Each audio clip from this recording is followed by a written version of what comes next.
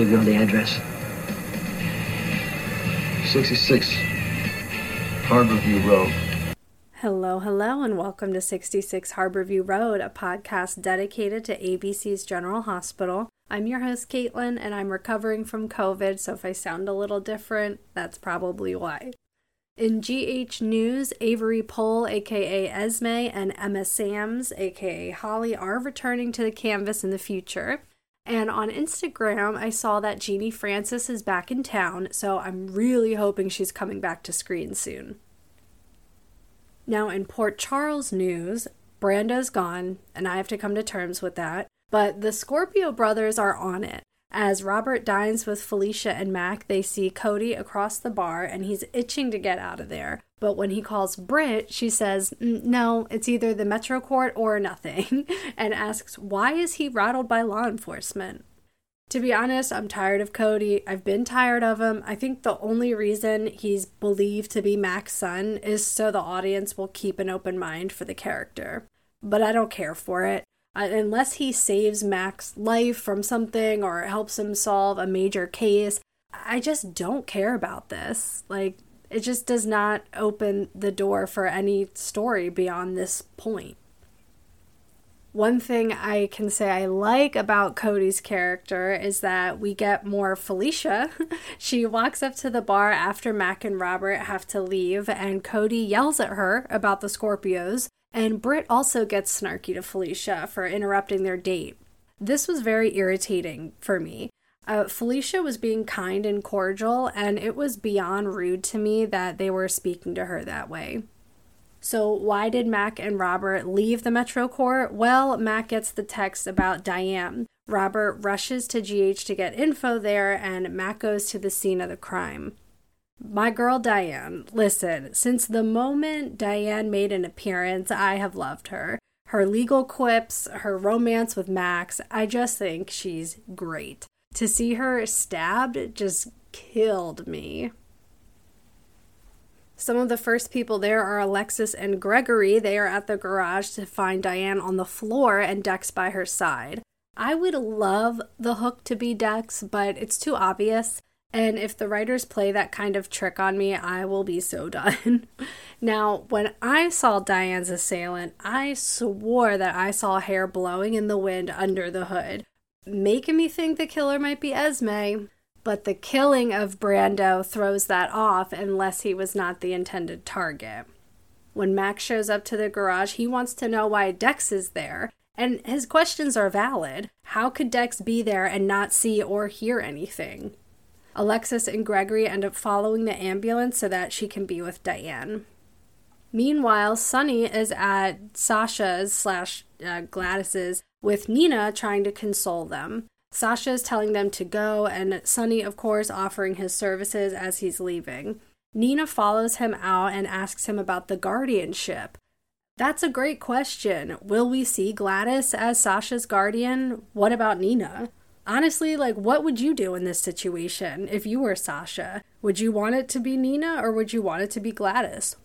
Gladys and Sasha also were looking at pictures of Brando, and Sasha mentioned she has no family left.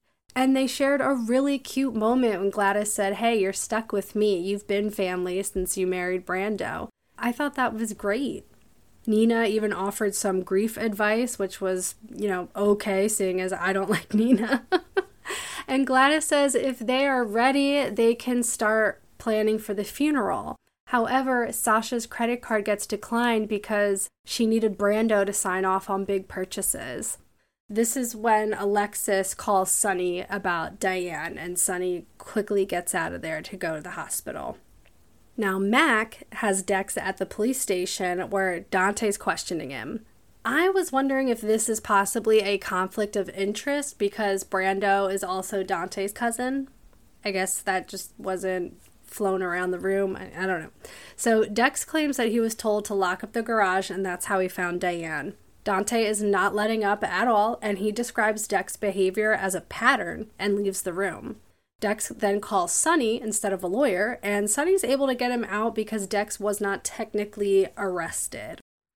Now, I was very curious what was going to happen when Sunny picked him up, and when they got in the car, You could feel the air thicken as Sonny says that they're making a stop.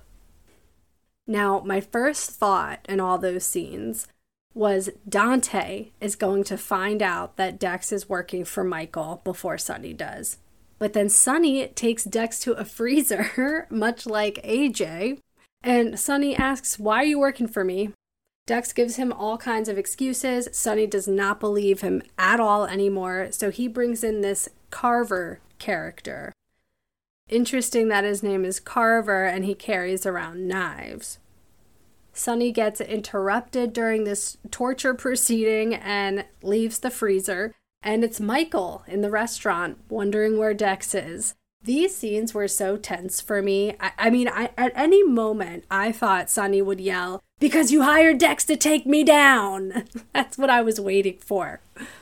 Also, side note, I thought Carver was going to be a doctor to, like, inject Dex with truth serum or something. I don't know. It just looked like an old, like, doctor's bag that he brought in the room. Anyway, so Michael asked Sonny if he picked up Dex to deal with him his own way, quote, unquote. And Sonny says, "Go home. Why do you care? If you want me in your life, then you're going to have to accept me for who I am, and I don't care if it offends your delicate sensibilities." Their fighting right now is so juvenile. I think I've said that before, but it is just so bad. It's getting there. So Sonny asks Michael, "Well, why do you think Dex is innocent?" Luckily, Jocelyn shows up to declare that Dex must be innocent because his shirt was very clean and white, and it couldn't have been if he stabbed somebody. So now Sonny has to go fact check, as he put it to Nina. Like, I cannot with him right now. So Jocelyn, Trina, and Cameron were at the axe throwing place where Jocelyn gave her approval of Rory to Trina. Trina says that she's the happiest she's been in a while, and Jocelyn claimed that her and Cameron were past their rough patch, even though she's not going to tell him Dex that's shown up wherever she's been on multiple occasions. The kids have a friendly axe competition when Rory gets the call from Jordan. This prompts Jocelyn to go to GH, and poor Cam, like, she is just leaving him, like, no problem at all. He says, "No, you're not going alone," and she goes, "Well, Sonny has me guarded, who cares?" Like, poor Cameron. I just feel like Joss is not treating him well. Joss ends up at the PCPD to talk to Dante about Dex and tells him that she heard jingling in the alleyway, much like Brando heard. Could this be Dex's dog tags? I mean, like I said, it's too obvious. It could be bracelets jingling, and I'm pretty sure Esme wore some bracelets. I don't know. My theory is that it is a team of Esme and Ryan. That's my prediction of all this. So while Jocelyn is with Dante, Trina and Cameron talk about Spencer and how their friendship is more important than the secret Cameron was keeping. Now Trina feels guilty as she remembers Jocelyn is asking her not to tell Cameron anything about Dex. Just why? So unnecessary.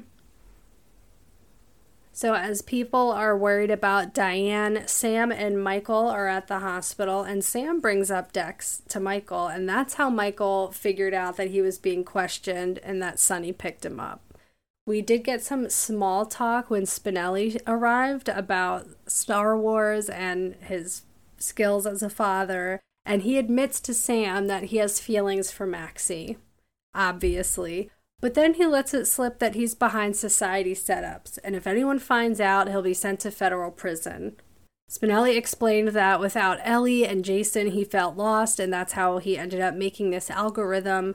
And Sam had to bring up, "Oh yeah, I'm so lucky to have found Dante." Like, stop. I hate it. I hate it so much. And as Spinelli is explaining his scientific algorithm, instead of being supportive, Sam's like, "Oh, you're screwed. What are you gonna do? Like, you're a PI. Can you help the poor boy?" You know, whatever. And while we're waiting on more news about Diane, Robert is putting together that all of the victims have Sonny as a common denominator. On the other side of the halls, we had Finn and Terry talking about Liz going deeper in the past through hypnosis. Then they rushed to see if Diane was also poisoned when she was stabbed. Turns out she was, but the antivenom is on its way, so Finn is getting ready to prep the injection she needs to live. Now, would it be better if they pretended Diane was dead? Would that work in the story? If they're afraid that the killer will get more ruthless with each living victim, could we pretend that they're all dying just to flush them out, maybe? Also around GH, Nicholas gives Ava a written confession that would prove he killed Esme. Ava says too little too late, but she'll keep the confession with an added, read it out loud on camera. I mean, she's smart. She knows how to get leverage. I just can't believe that Ava is going back and forth with if she loves Nicholas or not.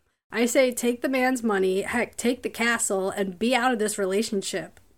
And Nicholas, bro, the Ferrero Rocher chocolate, like, we couldn't have wrapped that in something else to make it look more upscale. Curtis is also at GH where Portia tells him about Diane. Jordan walks in and takes Portia aside to talk about Diane, and Sonny gets to the hospital to ask about Diane, and Curtis fills him in. Curtis then thanks Sonny for keeping Marshall's secret about being on antipsychotics. Whatever, bye Curtis. I'm so mad at Curtis right now. He is acting a fool over these women, and it's going to get worse if Trina turns out to be his daughter. He was not nice to Sonny, and then he's going to be nice to Sonny the next day. He's not being consistent right now. His emotions are literally getting the best of him. This is when we had Jordan call Rory to stand outside Diane's room to guard it, and Portia goes back to talk with Curtis, but she's having flashbacks to Trina's paternity. She can't shake it, so she says, I've got something to do, and has to get out of there. What I did not expect was Portia busting up in Jordan's office. Who do you think you are? And she says to Jordan, if you have an issue with me, you better tell me. And Jordan says, well, is Curtis Trina's father? And Portia flips out. Jordan gets very defensive. I mean, with good reason. She says, I'm not following Curtis around. It was a mistake. The papers went missing. Relax. I also know that you went for genetic counseling, and you're not going to be able to keep this from Curtis. So Portia is trying to justify it all by saying Curtis won't be the only one affected. Well, Portia, that's your fault. I'm sorry. You lied. You lied to Marcus because you thought he was going through a rough patch and having a daughter kept him straight, but you didn't even give him a chance to deal with reality. And you lied to Curtis when he straight up asked you when he first got to know Trina. So while Portia was flipping out on Jordan, Curtis catches Ava trying to walk around the halls and tells her about Diane. Trina comes to GH to check on Ava, Taggart is with her, and he has a word with Curtis about the attacks. Taggart says he's offered Trina to stay with Gia, at least she gets mentioned, and Trina goes into Ava's room to tell her all about Cameron keeping the secret of Spencer being on her side the whole time. Then she goes into Curtis, treating her like she's 12. I mean, Ava gives her some pretty good advice. I love their friendship. I always have. But after seeing Ava is okay, Trina wants to go check on Diane, so Taggart goes with her. Curtis then comes into Ava's room and asks her to fire Trina from the gallery. I was surprised at first, but as they started talking, it does make sense. If Esme is behind this, then Trina should have protection at all times. When Trina comes back to see Ava, however, Ava has to tell her that she's closing the gallery until, she's out of there and healed up, or this killer is caught. But she made sure to get Trina into another internship, and this one was much more prestigious, so Trina forgives Ava. Curtis walks in as Ava is telling her about this, and Ava says, oh, thank Curtis, he helped set it up. So Trina gets very upset by this. She takes Curtis in the hall and says, I don't want this internship if you guys just got it for me. First of all, you have to take every opportunity you can, even if you don't like where it comes from. If it's a good opportunity for you, you need the experience. Let's not pretend like this is still not a good experience for you. But Trina is very upset. I don't think it's because someone did it for her. I think it's more like she wasn't given the choice. Like, she doesn't understand how dangerous it is to have a serial killer running loose. I mean, Brando is dead. Like, she needs to let that sink in. She is a very young girl, and she is very vulnerable. But Jocelyn's the same way. She's always trying to ditch her bodyguards and everything else. I don't, what are you going to do? So as Curtis is chasing after Trina to talk to her, Marshall and Epiphany enter the hospital, and Marshall's going to be doing music therapy. Curtis then tells him that him and Jordan are still married, and then just walks away. Like, poor Marshall is left so confused. And then later we see him playing a song in the hallway as Ava is being wheeled around. I mean, that was cool, I guess, So Trina and Curtis, they're still arguing. She's like, hey, I'm a sophomore in college and you are not my dad. And of course, that's when Portia walks in on this argument. I mean, this whole paternity thing is going to blow up Portia's life. Everyone's going to hate her. How is she going to rise from this? Like, how will her and Trina ever get back to the relationship they have now? Taking a break from the hospital, we'll fly down to Jacksonville. Carly is still in Florida. Drew shows up at her hotel room, and they talk about Brando first and all the security measures for the other kids that Sonny's taking care of. Then Carly gets a message about her adoptive mother's grave, and when Carly goes to tell Drew about it, Drew remembers how important it was for Virginia to be near the beach. Does this man have Jason's memories or not? Like, this has never been explained clearly to me, and it drives me crazy. Like, it seems like he only has selective Jason memories when they need it. Otherwise, it's like he forgets everything else about poor Charles. I don't understand. Drew then offers Carly use of Aurora media sources to blow up the Jacksonville Beautification Guild, or whatever they're called, and then shows her a video of Donna and Avery. Carly offers him to stay in her room.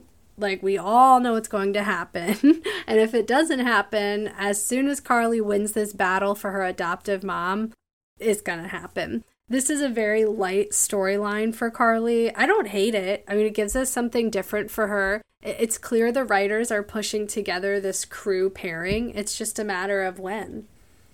In other couple news, Maxie and Austin are at Maxie's about to make out, and Spinelli is also there, tucking in Georgie. Spinelli goes to check on Diane, but when he leaves, Cody is walking up to Maxie's door. Spinelli says, "You shall not pass," and I was cracking up, but Cody goes into Maxie's anyway and calls her sis. And then when he hears the name Gatlin Holt, he knew the name Gatlin. So does he know Mason? Does he know Charity? I don't know. Maxie thinks Cody knows about the Who's My Father ordeal and gives him a rundown of what she knows. Maxie also states that Mac is the best man she knows and Cody will be so happy as to have him as a dad. Austin gets a text from an unsaved number and rushes out. Felicia and Mac show up as Austin leaves, and Felicia and Maxie make the men talk. So Cody is getting so weird about the conversation. He wants to leave, and Maxie and Felicia just say, take a paternity test. Why not? I mean, again, seeing Mac and Felicia is great, but man, these writers have to do something to make me care about Cody, because I just don't. I care about seeing Mac and Felicia. I always smile when they come on screen. But then Cody comes on screen and I'm like, and we lost Brando? Whatever. So as Austin is roaming around, Nurse Amy stops him in the GH halls, and Austin then sees Mason sitting on the bench behind Amy. Austin deflects Amy and tells Mason he quit the family business, whatever it is. Mason says, no, you can't quit. You're going to do what you're supposed to do. Which, I don't know if anyone in the audience knows what that means. But Mason comes into the exam room where Austin has a new patient. So I guess he was also working with Mason. I just don't get it. I don't get Austin or Mason or this whole thing. We also had movement on the Anna and Valentine front. They shared some romance by the fireplace. And then as soon as they're getting romantic, Anna brings up Charlotte and all the trauma that Valentine is going through. Like, okay, Anna. But Valentine admits the selfish ways in which Charlotte was brought to this world. He also claims that he would kill his own father if it would save Charlotte. And of course, he admits he's loved Anna for a long time. So they finally consummate their relationship. And I've heard that Finola directs those intimacy scenes. So you go, girl. By Friday, Vanna are waking up together and Valentine has a text from Charlotte. So they go to the Metro Court for breakfast where Nina sees them. And Valentine thinks it's a good idea to use Nina to get to Charlotte or to get to Victor. I was not clear on that. Anna says, nope, not a good idea. I have to agree. I don't see Nina as a very smart, covert, operative kind of gal. I just don't. I see her as very clumsy and loud and obnoxious. Other couples we have, BLQ goes to Chase's apartment. And as much as she wants to go to the bedroom with him, she doesn't. And she wants to channel all that energy into his performance. I don't understand this storyline anymore. I thought it was a way to get them together. Now they're together, so do we really need it? I think this is a great opportunity that we could write, I don't know, Lois back in. She can be Chase's new manager. Then she can fade into the background if she doesn't want to be on full time. Heck, if John Stamos isn't busy, write Blackie Parrish back on the show. Last time we heard about him, Lucy mentioned he was going to play at the nurses' ball, but they just didn't, show it or whatever. So get BLQ out of this. They need to be doing something else. BLQ should be more with deception now that they're going to basically push Sasha out of there. I mean, let's get it moving. And by the end of the week, we see Victor going to visit Spencer at Pentonville. Spencer's all disheveled, his clothes don't fit. Spencer tells him that the inmates know he's a privileged rich kid, so they purposely treat him badly. We then find out that nobody has visited Spencer yet. I thought that was pretty rude. I think the kids have had time that they could have made to go down and see him. That's just me. I also think it's childish of Nicholas to not go see his child just because they've been fighting. I was very, very glad to see Victor yell at Nicholas saying, you need to step up as a father. I agree. Nicholas has been a complete mess. He was yelling at Finn saying that he was making Liz worse, all while lying about alibis and trying to convince Finn it was a good idea. Nicholas, what are you doing? Alexis saw this whole thing go down and she took Nicholas aside basically to tell him to behave because Diane is in the hospital and Alexis cannot bear another sort of accident or anything. But Nicholas is just being so extra. At this point, Ava can't even stay with him. She has thought about it for at least a day. And by the time Nina gets back to the hospital to convince Ava to stay with her, which is really Ava's old apartment, so I don't know why it was such a big deal, but Ava agrees to it. And Nicholas is so surprised that Ava does not want to go home with him. I cannot with them. While Ava is getting discharged from the hospital, Liz is getting those papers together and she runs into Gregory. And she decides to ask him about Reiko. And we don't get to see that conversation probably until today's episode, maybe. But I don't want Reiko to be any part of this. I don't want her to be part of Liz's past. That is insane. That is completely disregarding other things that Liz has been through. Liz came to Port Charles when she was 17 years old, maybe even 16. So you're telling me that Liz, at 15 or 14 years old, met Reiko at some point. And let's just say Finn is 10 years older than her. Reiko might be 10 years older than her as well. So, okay, Reiko could have been in her early 20s or mid 20s, possibly having a fling with Jeff Weber. But, is that the route we want to go down? I mean, the Weber boys have been known to have affairs, but are we really going to do this to try and connect Reiko to Liz? That's just bizarre. It doesn't make sense, especially when we had her or somebody breaking into Franco's art studio, putting pictures and art things around Liz's house. This whole Reiko connection does not make sense. It just doesn't. I don't know. I almost wish I knew the end game before I see the story unfold because I want to know if it's worth it to keep paying attention. Before I sign off, Sunny sees Selena Wu at the Metro Court, and Selena offers her condolences about Brando, offers her assurance during these trying times, all that. As they're talking about the attacks, she offers Sunny a seat at the poker game, knowing full well she's hired Cody as like an automatic winner for her side. So is Selena slowly gonna drain Sunny of anything she can, drain him of his resources, drain him of money, drain him of his businesses? That was very slick. That was the first thing I thought of when she said, hey, you want a seat at the table? I'm like, you just hired somebody to clear out all of your guests at the table. What are you doing? So as Selena gets into the elevator, Chase comes up to Sunny because he wants to find Nina to thank her for getting him the gig at the Savoy. Sunny then looks at Selena and remembers their conversation at the Savoy when Curtis was not nice to him. And Sunny realizes that Selena set up the gig for Chase. And I bet he's thinking, why is she doing this? Where is this going? We ended Friday with Spencer in the library just trying to do his thing. And this guy comes in to mess with him and knocks him over the head with a book.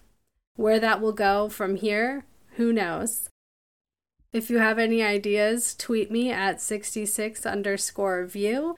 Find me on Instagram at 66 Harborview Road and TikTok at 66_Harborview Road. From the Quartermain Foyer, I bid you a good week.